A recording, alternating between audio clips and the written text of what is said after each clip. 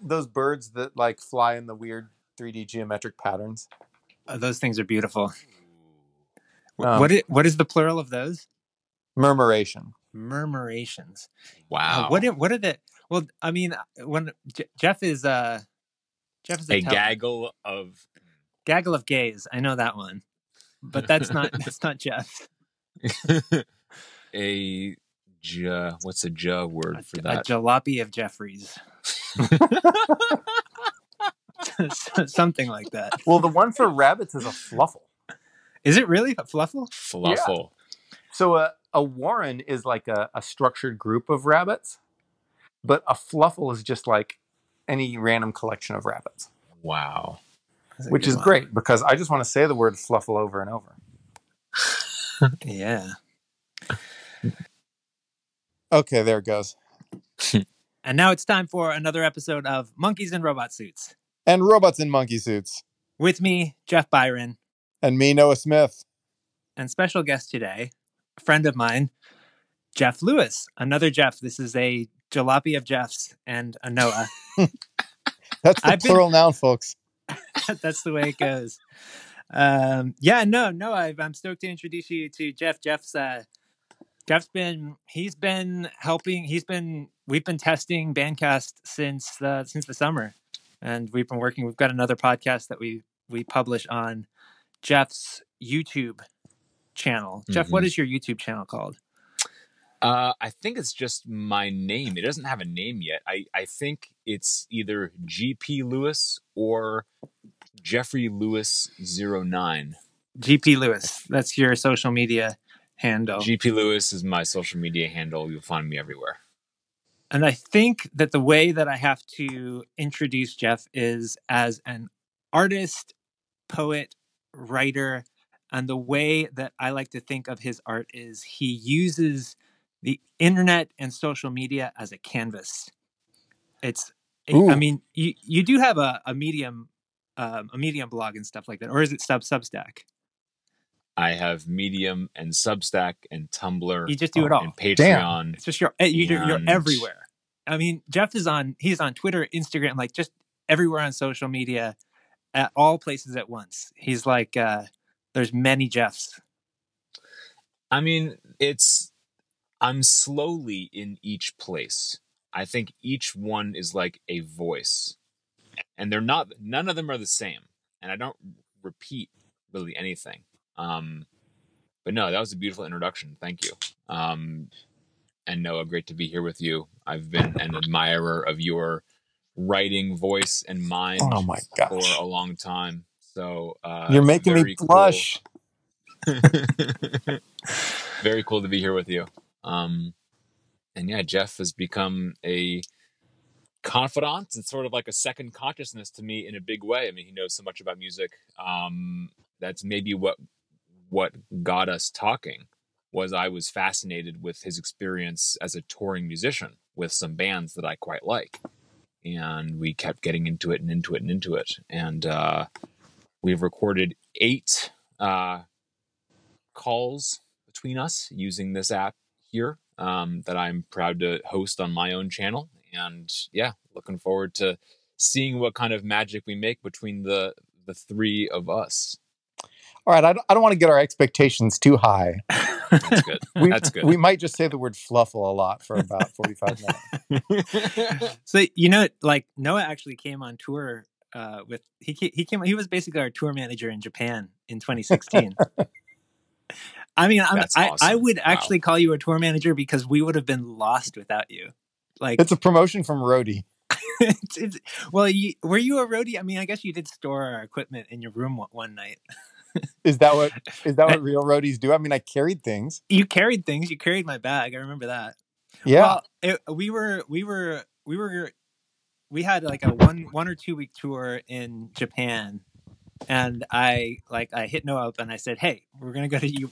You promised we were gonna go to Japan, so now's our chance. I'm going there with Batwings Catwings, the band I'm in with my wife, and Noah came." And at first, we were all starving when you got there because we were all vegetarian and vegan, and we hadn't eaten in like days because there was nothing to eat, and we didn't know how to actually explain to anyone that we didn't eat seafood and meat and all that. So you saved us. But then we hung out in Osaka and Tokyo, and that was awesome too. Yeah. Yes, I did know how to find vegetarian restaurants with Google Maps. Important skill. I thought it was going to be easier. Japan is surprisingly non-vegetarian. Japan is surprisingly carnivorous. Japan is weird in a number of ways. Like, people do not understand how conservative Japan is in many ways. I mean, like, people don't really give money to like people on the street, or it's actually very anti-vax. Like, you think of Japan as this extremely advanced science-based country and blah blah blah, but it's really anti-vax. There was a negative like allergic reaction or something like that to a batch of vaccines sometime in like the 90s, I think, early 90s. And since then, there's been huge anti-vax sentiment in Japan, which is why people are kind of scared to take this COVID vaccine now. They're scared in Japan to take a COVID vaccine? Yeah, it's crazy. Well, I guess if you live on an island and you're used to dealing with things in island ways, like closing the borders or, whatever, maybe you think you got things figured out. So yeah, pounding a new drug that hasn't been tested. I don't know. But that you were saying they're conservative. They're not just anti-vax, but they're how else is it more conservative in Japan? I mean, they don't have vegetarians there, I guess. Social attitudes, I think, are pretty conservative in general. Japan was later to like recognize, I don't know, gay marriage or something like that. I know it's different. It's the conservatism is different there than here. There's definitely like conservatism in the in just the way that everything functions. I mean, everything's got to be done a certain way. I felt like even like setting up our equipment, it had to be done in a certain way. It was like there's no leeway there. Very conservative, even when they're putting on a show. Right. Yeah. But yeah, pretty cool to see some of those underground clubs in Japan. How long did you live in Japan when you were there, Noah? I was there for 2.5 years the first time and about a year after that. So 3.5 years total. That's cool. Jeff, have you ever lived abroad? Yeah. Lived abroad? No, I have not. So Jeff's from the Bay Area also. And he's got besides being an artist and a writer and a poet, he's got a background as a tech recruiter. And we don't talk about that much, but I did it for 3 years when I moved back to the Bay Area after living in New York. I sort of fell into this line of work, and it was interesting, and made a good enough living to live in San Francisco, and did my reading and writing and Twitter on the side until what inevitably happens is my job got in the way of my Twitter habit, and so I just I've always in my jobs the last 7 years, it's like I try to get it to the like minimum viable work. And it's like, I'm going to arrive at this time and leave at this time and like stuff everything in there and like work a perfect work day and then like be done with it. But many careers, it just doesn't work like that. No matter how tight you stuff it, you got to work 60 hours a week if you want to stay on the team. I've never had a job like that where I could lock it into a certain number of hours. I think the closest thing was maybe when I was,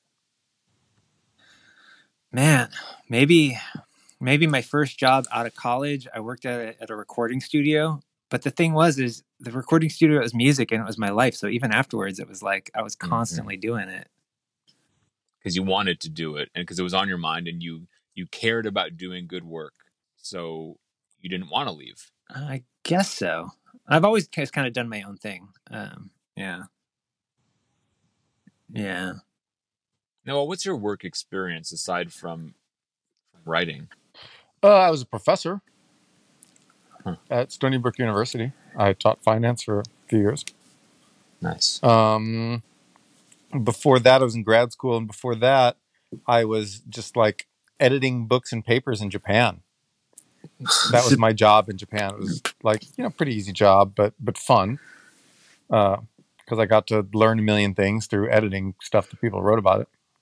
Mm-hmm. I always had a fantasy of being a professor, and it's funny because I am one now, basically. But I would like, just to. I mean, you were a professor at Stony Brook. Did you do economics research as well, or were you mainly just teaching classes? Well, I was supposed to. I didn't really. I did a bunch of stuff, and then didn't publish it because I realized, or didn't try to publish it because I realized pretty quickly that I didn't want to be in academia. But was there pressure from the university from the Sure. school to do that? Because I don't really know how it works. It's a weird business model when like your most prestigious employees are professors who are supposed to be teaching, but then also publishing books and papers and research and all this stuff. But yeah, I always thought that sounded quite nice to just get old and have the university pay my salary and just hang out with young, smart people all the time. Although, I don't know. Now that I technically am technically do teach at a university, it's not everyone is really that smart that I'm teaching. But all my students are really smart. So if you're listening to this and you're my student, you're one of the good ones. It's a little repetitive. Right. Have you ever taught, Jeff, too? Not formally. Not like put me in front of a classroom and give students to me. No, I don't think anyone would ever trust me with that. I think that would be a mistake. Yeah, I mean, because I don't think anyone could. Yeah, I don't really do curriculum per se. I feel like I'm kind of getting to the point where I've kind of got a standard rant and sort of curriculum vitae as far as like, here's what I would teach you about this subject. But I sort of want to break the rules all the time. Like if I'm going to show up to a meeting and to a job or a task that's on my schedule, it's like I'm showing up to change the nature of what the thing is. Sort of like with a podcast. It's like, well, what can a podcast be that we don't know it could be? Right. We're not exactly breaking new ground on this podcast. It's simply some people sitting around chatting with each other. That is the typical podcast. And if I may divert for a moment, I think that Bandcast, Jeff's app, really plays on that fact. The fact that most people don't need some slickly produced production every time they make a podcast. Most people are just going to chat, and other people are going to listen to it. And that's what most people like to make, and that's what most people like to listen to. I agree. I think that actually the word podcast, I don't know if it's going to stick around forever. It's something that I use because it's the easiest way to communicate what we're doing. But we're really just three people hanging out and recording our conversation. We're recording our meetup, which is kind of cool when you think about it. I mean, I know that I'm going to get old and I'm going to regret not having more recorded conversations with my best friends. I'm just going to be like, I'm going to want to relive that and to be able to share that with other people. If you're listening to this and you happen to like us, the things that we're saying, or you've met us before, you're friends with us, this is an opportunity to share a little bit of our voices, share a little bit of us. And I think that's what's kind of cool. And that's what's kind of unique about this thing. It's not about a produced podcast. It's not about a thing that's supposed to deliver any sort of information to your brain. It's not about even having a theme. It's just to make you feel like you're not alone or something like that. But I still think that that can be, you can still challenge that even, you can still challenge what the hell are we doing here? What are we going to talk about? Maybe we're just going to say fluffle over and over again. It's a good word. Or maybe we're going to make up other words. So you guys met on Clubhouse? Is that what happened? No, I think we met in a Twitter group chat. If we trace it back to where we first saw each other in the wild, yeah, it was in a Twitter DM called Art Cycle. that a mutual friend of ours set up for some artists and some cryptocurrency enthusiasts and designers and weirdos. Started out with like 8 people, and it's sort of grown to like the high teens maybe, and it's been going for about 2 years now. Yeah, it's a pretty cool group. Group chats are strange, because you don't know. I mean, it's kind of like a long form podcast of like, let's throw a group together and do some asynchronous. Here's a text box. Feel free to send pictures or words or links or whatever, and like whatever catches fire catches fire, and it's like a culture waiting to happen that each person kind of pushes their own kind of stuff into it, and others respond or they don't. I mean, so many must die, but the ones that keep going. I mean, every group chat deserves like a documentary about it. It's so interesting. Yeah, Noah, you're in a few group chats, right?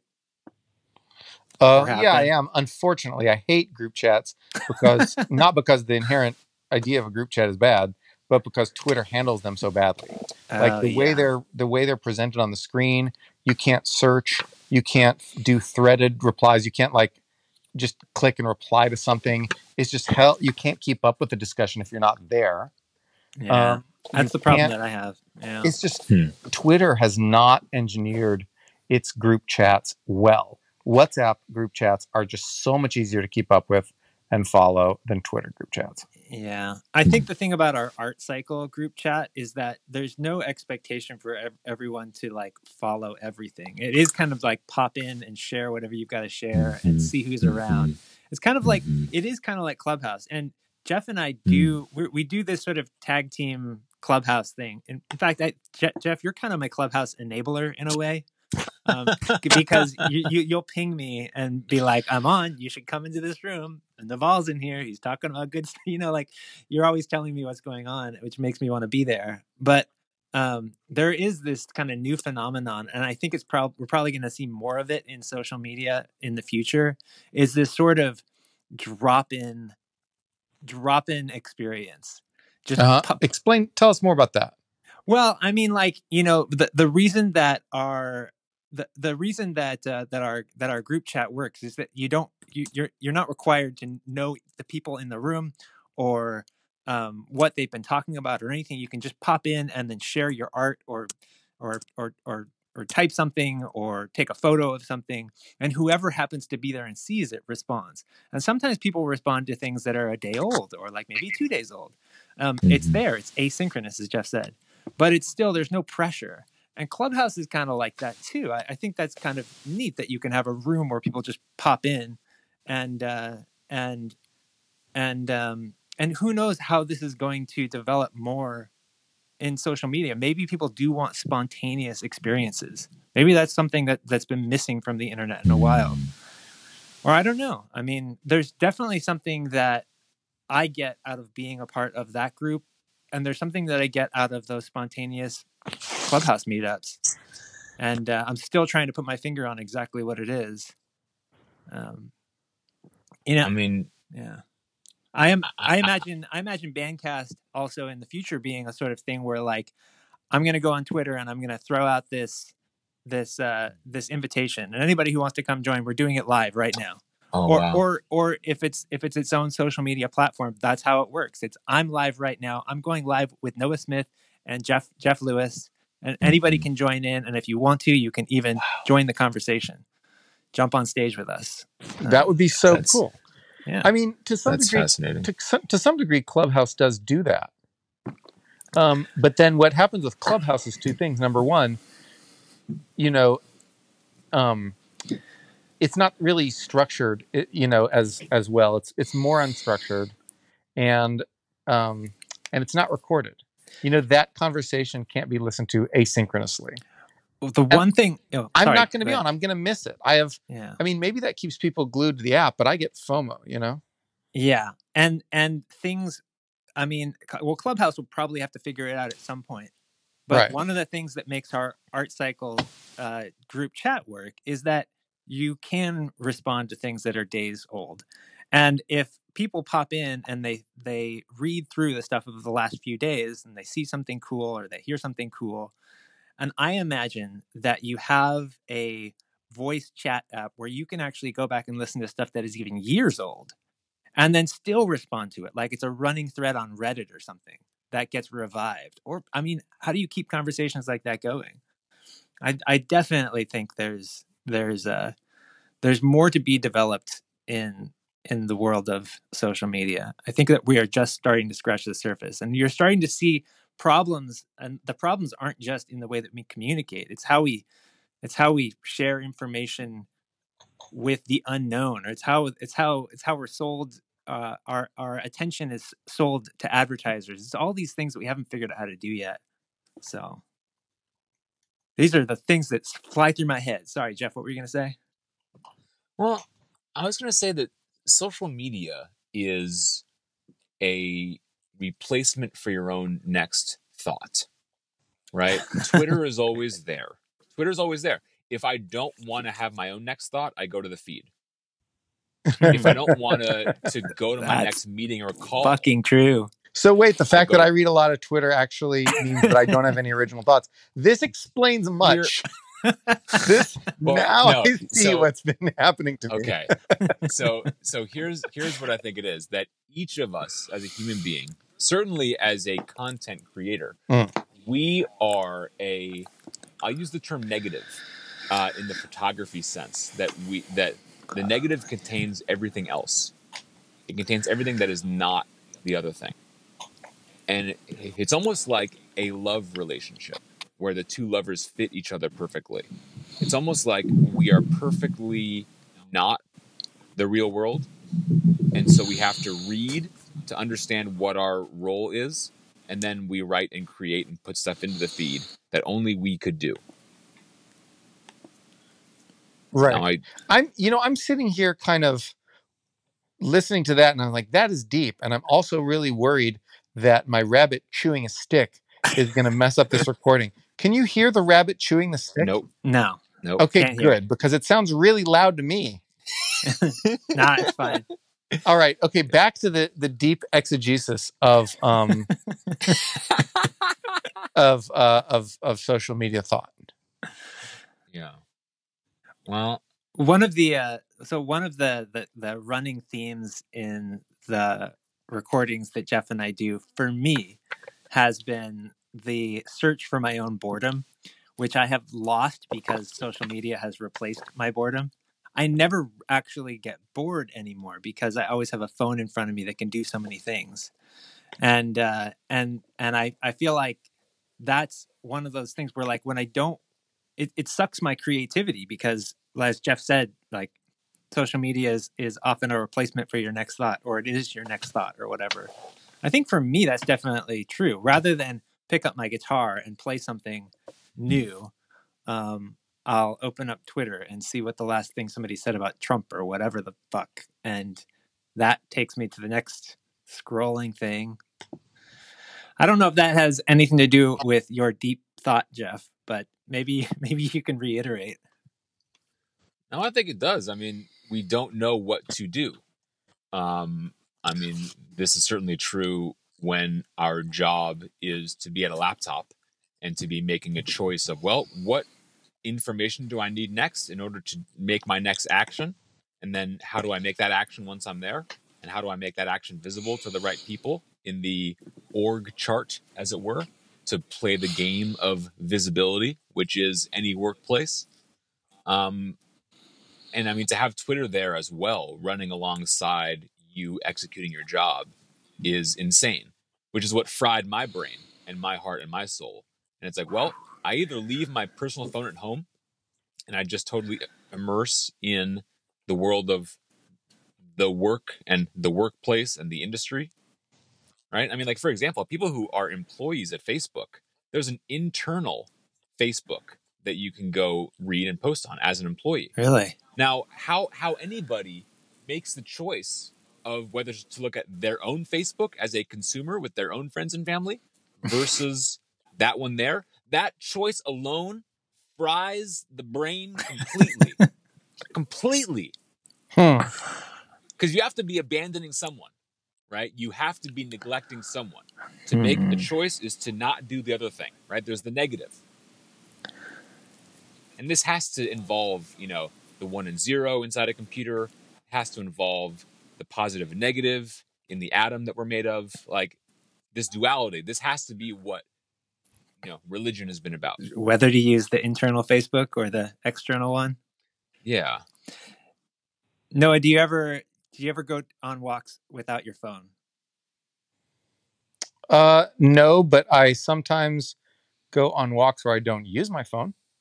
That's I don't. You know what? Actually, I probably do. I don't really go on walks alone. I don't have a compulsion to use my phone all the time. I mean, actually, I used to be honest, like for a while I did. And then I just sort of got bored of looking at my phone all the time. And I think now I'm more likely to use it just as an audiobook listening device. So I listen to like audiobooks while I walk around.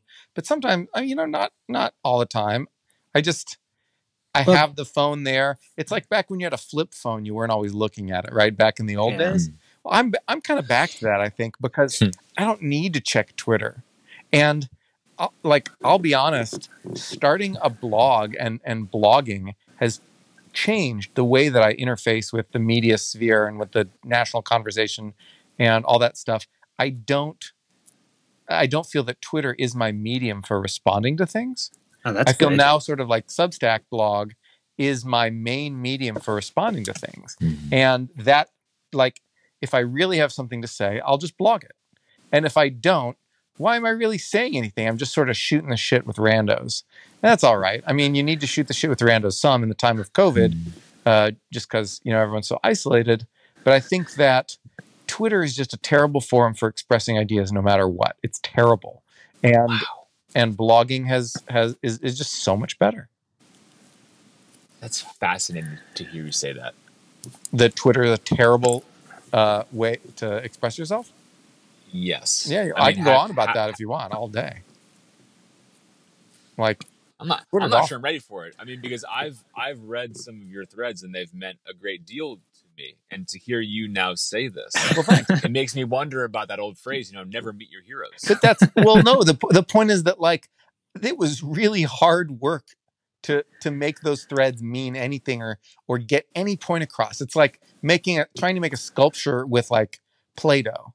It's like Toothpicks. If you do a great sculpture with Play-Doh, it's like it's bragging rights.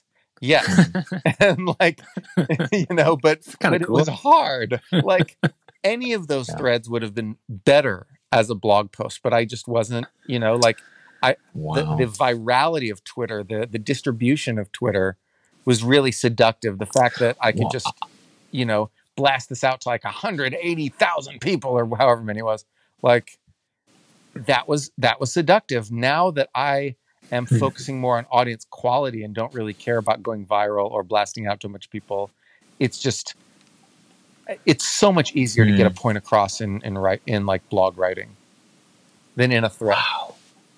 Because I mean, okay, so first of all, a thread has to be broken into these tiny discrete chunks. People then respond to individual chunks without reading the whole thread, and it fragments the entire discussion. And you have to, more than that, and knowing that they're going to do that shapes the way you're forced to make the thread, because you have to make each tweet self-contained enough that if people retweet it, they're not going to totally miss the point and take you out of context. Whereas with a blog post, there's a pretty good expectation that if someone reads paragraph 5, then they've also read paragraph 4, and there's a good chance they're going to read paragraph 6. But in Twitter threads, that they're like a lot of people are only going to see one of the tweets. So that tweet is going to be the first way they engage with a thread. So if you think about it, it's more like an episodic TV structure. It's like having to make each TV episode like self-contained story, like they used to do all the time. Like you watch these old Star Trek episodes and you're like, damn, how do they fit a full story with character arcs and everything into every damn episode? Because now they have arcs that last all season or all show, right? But like then each episode was its own thing and you had to be able to watch it independently of any other episode. And that's what a tweet thread is like. And it's just a much harder format to make it good. Wow. Well, first of all, it's really interesting to hear you talk about to hear your thoughts on Twitter, Noah, because I feel like because Twitter has been your main forum in the past, and it's also been like it's been tied to your identity or your brand or whatever. That's your voice. It's still your voice on Twitter. Right. And I know it's where you have the most followers, so that the most of your attention is there too. And it's probably related to the stuff that you write for Bloomberg also, just because it's all part of the same brand or whatever. So it's interesting to hear you say these things. I mean, it's absolutely true. Everything you're saying makes perfect sense. I feel like when I read a tweet storm, when I read a thread, there's a couple things that I like about it. One is that it's very easy to, it's like bite-sized, right? So that's very easy to pick up. And it's also, I don't have to go anywhere else. If I'm on Twitter, where everything is that I'm looking at, I don't have to go to another website. I don't need to click away to read something. I think most people actually like the bite-sized info, the bite-sized text. I think a lot of people prefer that. They don't, when they see big paragraphs, they're like, I'm not going to read all that, but I'll read this thread and I'll read the next one and the next one and the next one. Oh, it is good for them. But that's probably why Twitter is kind of like eating candy or junk food. Twitter's sort of like, imagine if you had to make your entire album full of singles, but then each single was limited to like 56 seconds. That sounds like a Meishi album, actually. Well, it kind of does. That was, so like maybe Meishi was like Twitter for rock music. Well, it was short attention span theater for sure. Yeah. Yeah. Well, Twitter doesn't seem like it was ever designed to be a place where people. I mean, it's not. It wasn't designed. Period. No, it wasn't designed. You're right. It was a complete accident. It's a pretty accident, but it wasn't designed. Period. These guys, a bunch of guys who hated each other and didn't know how to make a thing, stumbled onto like an amazing network effect that like of the internet and smartphones that was just waiting for someone to stumble on it, and instead of like Mark Zuckerberg or someone competent, it was just like a bunch of guys who like hated each other and smoked a lot of weed. Yeah. People do not know how much weed was smoked at Twitter for many, many years among the engineers and everyone. Yeah.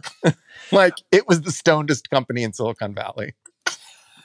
Now we're in this place where like I'm building a social app, I'm building a chat app, right? And so I have to kind of think about these things.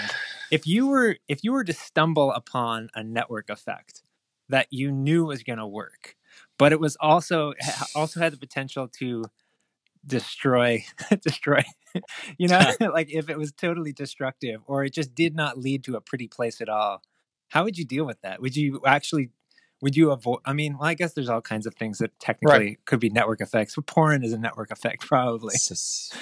But yeah, I mean, someone else will do it, right? And here's where it's almost like a hero's journey kind of thing. It's like, well, what's your purpose? What can you see that no one else can see?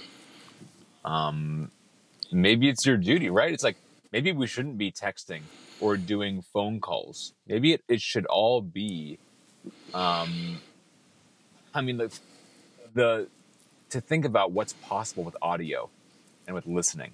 It's crazy because you can atomize an entire life, right?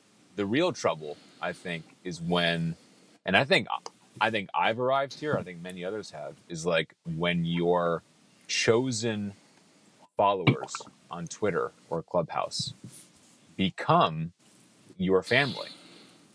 And the more time you spend listening to them and less to your parents, right? And it's like, this has to be true for teenagers, and it'll only start younger, right? I mean, the limits of the tribe, right? If we go back to anthropology and like, you got that Dunbar's number, 157 people you can keep up with. And it's like, well, all of a sudden. It's 157? That's the latest I heard. For a long time, I thought it was 150. What is Dunbar's number? We've talked about this before, but for anyone listening who might not know. Noah, do you know? Do you want to go for it? Dunbar's number is, it's like the basically the number of like people you can really know well in your community. And I don't know why it's 157. Where does, like, what does that come from? It Why can't not be a 158? constant. Yeah, why not 158? What happens with your 158? Are there Well, some I people mean, who are I so socially like inept that they can only manage 154 people? I think it's less about the person and more about the equipment. I think it's more about the brain and how many people you can keep coherent. Because there's a lag time, there's a half life, right? While other people are off doing their thing, you necessarily have to pay attention to building the hut or washing the clothes in the river or churning butter. It's like, well, while you're churning butter, someone else is out hunting and gathering. And it's like, well, maybe you don't see them for 5 hours. Sometimes not for 5 days. Right. It's like, well, you have to be able to remember who that person is, but in all the intensity and focus you did doing your thing, they are off having their own experience. Then you come back together and the brain resyncs. Well, Dunbar's number sounds like bullshit to me, but I do Yeah, it's imagine bullshit. Of course it's bullshit. I do How imagine dare that you? I have like a certain constant amount of attention to give and receive from other human beings, and maybe from dogs or cats or rabbits too. But like there's only so much, and some people get more than others, and that's kind of the way that I see it. And to be honest, I don't really think about it too much, and maybe it's why I can be a bad friend, is because I'm not afraid to give people that personal energy, even if I don't know them that well. I probably what makes me a friendly person. I mean, Aw. do you feel, Jeff? Like, do you feel like you avoid meeting new people because your Dunbar is full? That's a good question. No, but I'm very my bar is very high, It and it should makes be. me sometimes an unsociable person. Because I'm very careful with what I'm listening to, and the phrase "doesn't suffer fools gladly" fits me pretty well. And yeah, it's like I'm sort of going to be judging you every like 6, 12, 18 seconds, and it's like I really won't stay with someone for 18 seconds if I can't see it going somewhere where I think I am going to go. And it's like, I think I've become very particular about what I do and where I listen, what I stay tuned in for, because there's so much good stuff elsewhere, right? Like back to that metaphor of social media is a whole bunch of next steps. It's sort of like a cognitive choose your own adventure. Well, that's And true. it's like, Yeah. that's what our life is sort of like permissionless narrative development that just kind of flows like a river, and you sort of steer the water as best you can, but there's forces at work, hungers at work that we maybe don't know how to explain. This is like the best like cosmic place to get. I feel like I just I just stepped into it, where it's like now we're really all driving this weird river of like, well, what are we? It's like we've gone back 10,000 years. It's like I don't know. This moment feels very like mystical now. It's like we're in this weird stew of possibility where we could plug in, and like this makes it the technology questions interesting. It's like, well, let's, jack in Clubhouse or Spotify or a reading of some old poem or some old tweets, or, plug into a classroom in China or a Gregorian chant training at, this, you know, monastery. It's like you can do all sorts of crap with what to plug into your ears next. It's absurd. I think it's And like beautiful. who's to say what we shouldn't do, right? And it goes back to the troubles of like the family, right? No one's father or mother knows what that kid should do. That's such an old way of thinking about it. Go to school, go to work. I know what everyone should do, but no one wants to hear it. Like, I mean, I have the secret to life and happiness, and people, and you know, Well, I mean, I'm actually going to quote one of your old tweet threads about disaffected young elites. Ooh, that was a fun one. Late 20s, mid to late 20s, and I think the number's getting younger. I mean, there's Late so 20s. many. Don't discount the people in their 30s who are pissed off. I'm 34. You read my Are you pissed off tweets. yet? It is it's pure liquid rage. Your Twitter's pure It's liquid rage. What's your handle? GP Lewis. Oh, GP Lewis. That's right. Lewis. It is where it is. Oh yeah, I forgot we're in a group chat. I should have known this. You don't follow me. Well, I think I have you in a list somewhere, but also you pop. You're not in his Dunbar. You pop up on my feed because. Well, I don't follow you, so fair is fair. Okay. Well, I mean, the trouble with writers is we're very loud and noisy, and it's like, well, if I followed every single thought you put out, that's like 8 to 12% of my input. Because you're saying, Noah, you tweet a lot.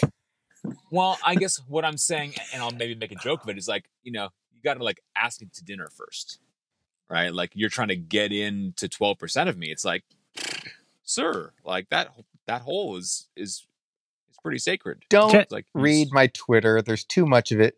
Just subscribe to my Substack, and then you'll get every day a little email. Oh, you do? I did. Yeah. Okay. I think I've received 4 or 5 issues. Nice. I mean, I also know that you have one of the best reads on the real world. Oh, thank you. That is out there. Now, I tend to live I feel like real life is like 20% of my life. I feel like my life is 80% possibility and imagination. That sort of like riffs on the base lever, like a base layer of real life. Mm-hmm. I feel like most of my brain cycles are what this could be instead. And I like go back to home base every so often, but it's not my only river. I just wanted to say, Jeff, you don't follow me on Twitter either, so which is totally cool. I'm not, I just thought it was funny because you use social media in such a specific way that I do, and it's like it's not personal.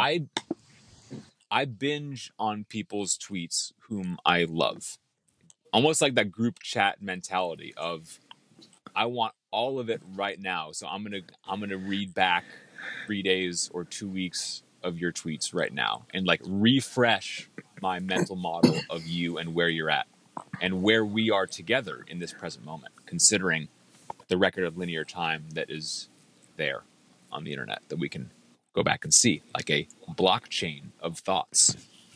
Have you ever met Jaron Lanier? I have not, but I've heard him several times, and he's also influential in my. You remind me of him, man. That's cool. It's funny what you were saying about social media as a choose your own adventure book. There's actually someone who I just met recently, Eugene Wei, has an article. I love Eugene. He's so awesome. He has a blog post. It's called the Uncanny Valley of Interconnectivity.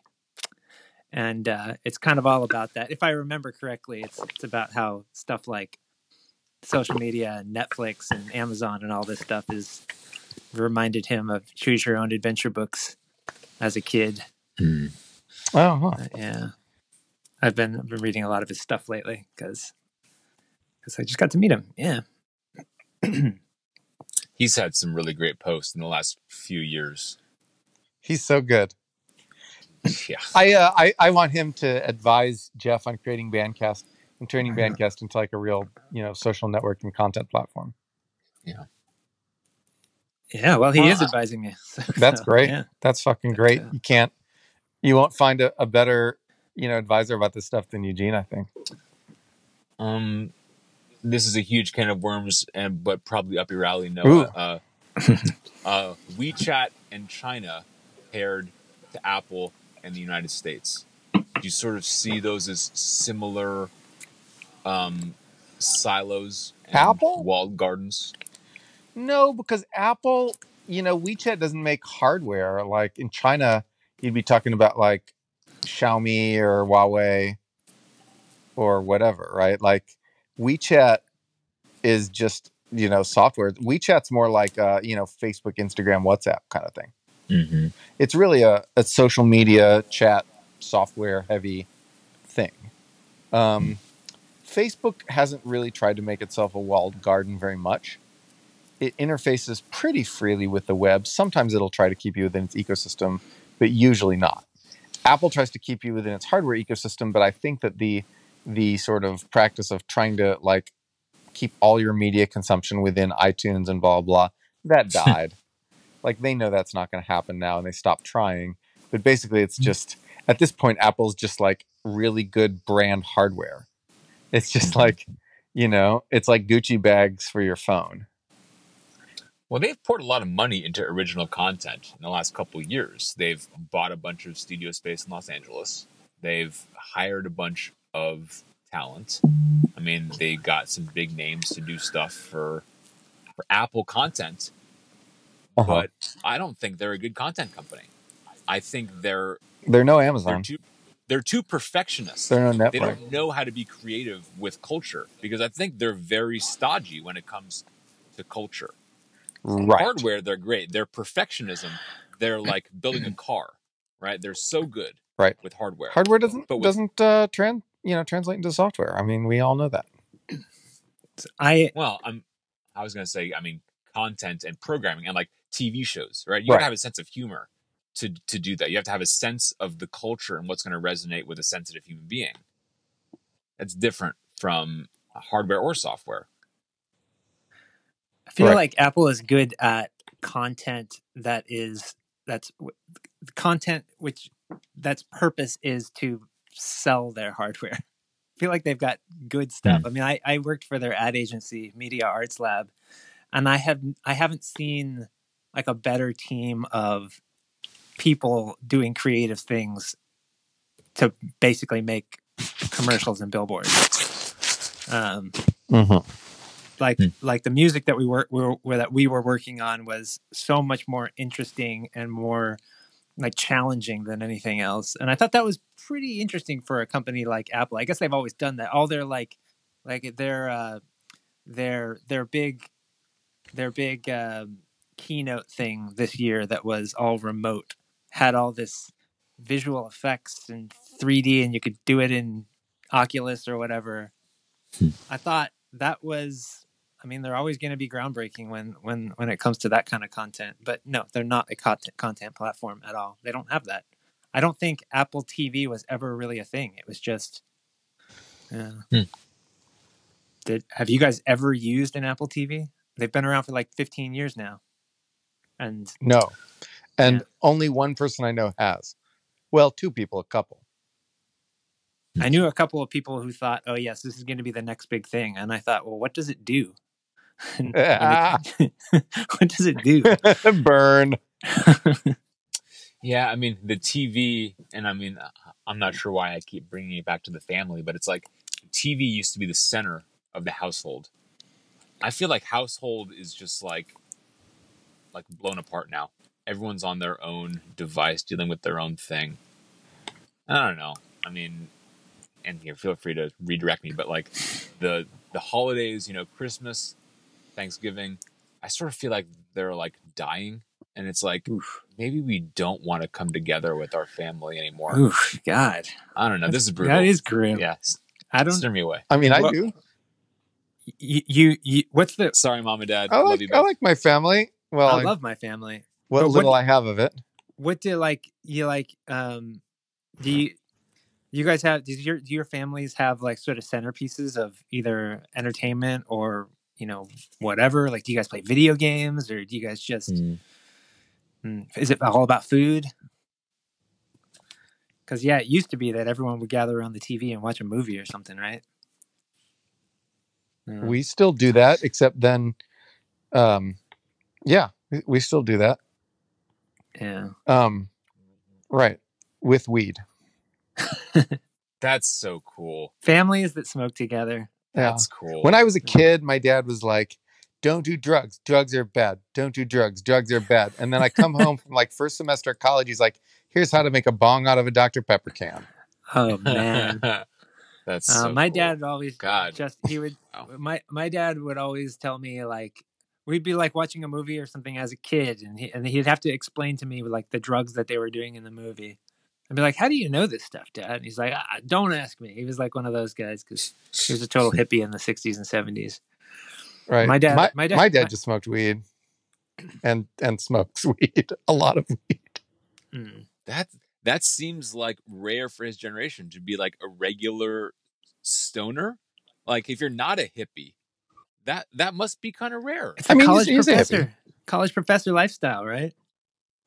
Yeah, I guess. But his brother is like a very successful businessman. He's made like, a crap ass ton of money running like old folks homes and whatnot. And he's a stoner too. He's a bigger stoner than my dad. He's a massive stoner. That's my uncle. That's cool. And he's just like, yeah, he just, some people just function better that way and just smokes weed. Some people, what do you like when he's not stoned? Is he stressed out? No, he talks about the West Wing too much. Oh God. He's obsessed with the West Wing still and has seen the whole show like 20 times. Like I've known a lot of very functional stoners. Like some people, that's just their state. But usually those people seem a little high strung when they're not high. Yeah. Oh, cool. Well, this has been a fun conversation. This has been really interesting, man. We've talked about drugs and social media, and we haven't talked about rabbits enough, in my opinion. We're just getting started. This is a 3-hour episode. 3 hours. We're coming into the second hour of yeah. Which is your favorite? We're going to go over Bayesianism versus frequentism and probability. We're going to decide whether probabilities exist out in the world or only within our own minds.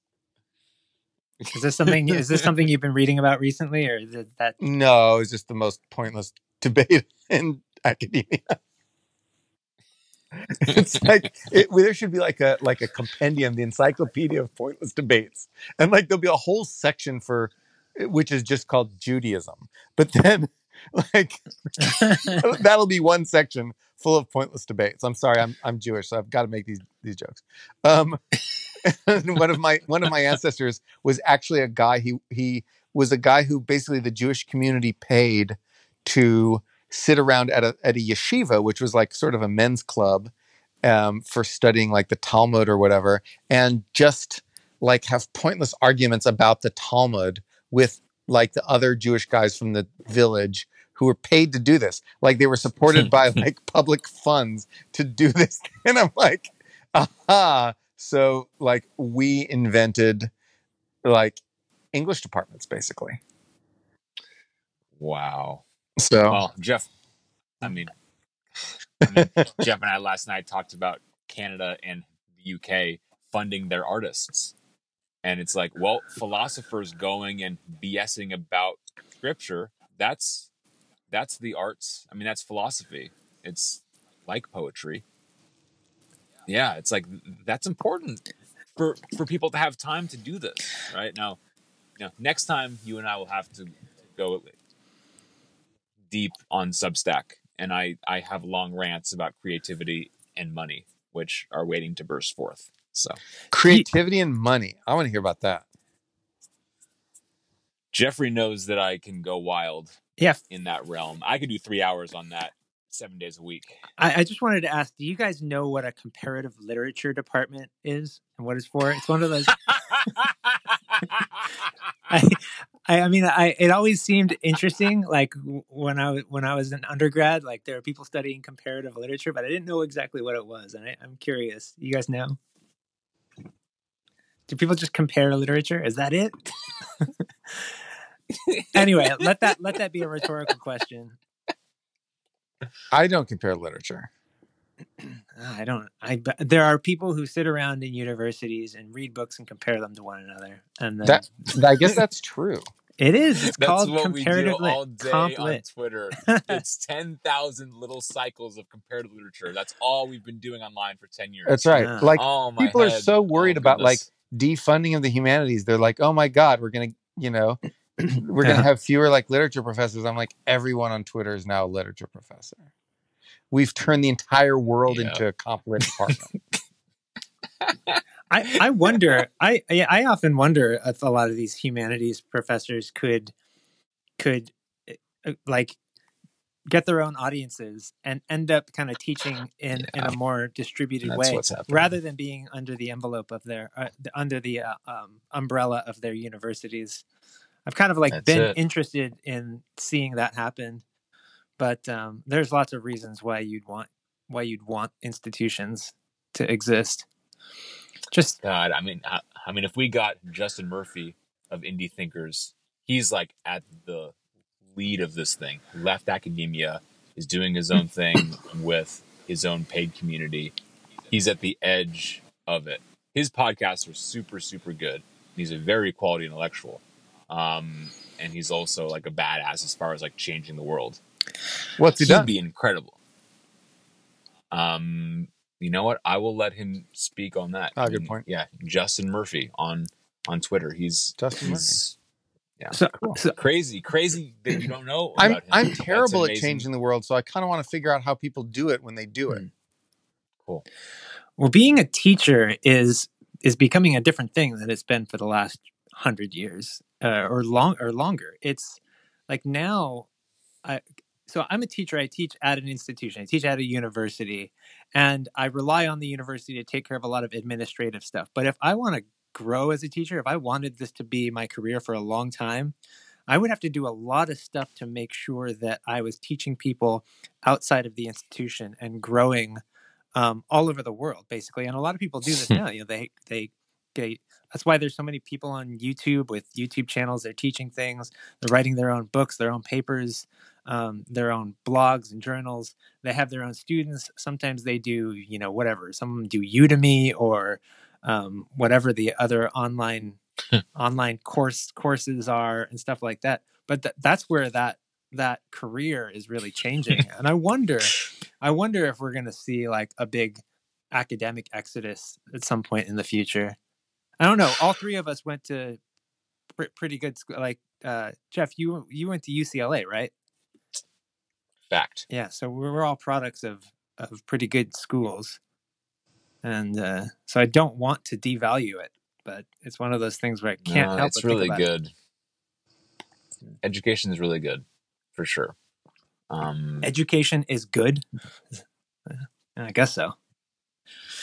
Education is important. When you don't, I mean... Wait, Jeff. Education is bad. No one should have education. What are you talking about? Well, I guess I was wondering what exactly you mean by education. Haven't you ever listened to Pink Floyd? We don't need no... Yeah, yeah. I do. So QED.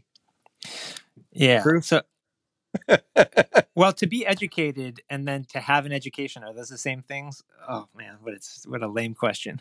Well, here, are we going for 3 hours tonight or 3 hours? Yeah, 3-hour podcast. I'm down to keep going if you guys are, or we can wrap it up soon. Let's wrap. Why don't we just wrap it up soon and then like come back for round 2 later on? Yeah, we'll do another one of these. I know it's been a crazy couple of days, so. Yeah, so let's wrap this up. Well, cool.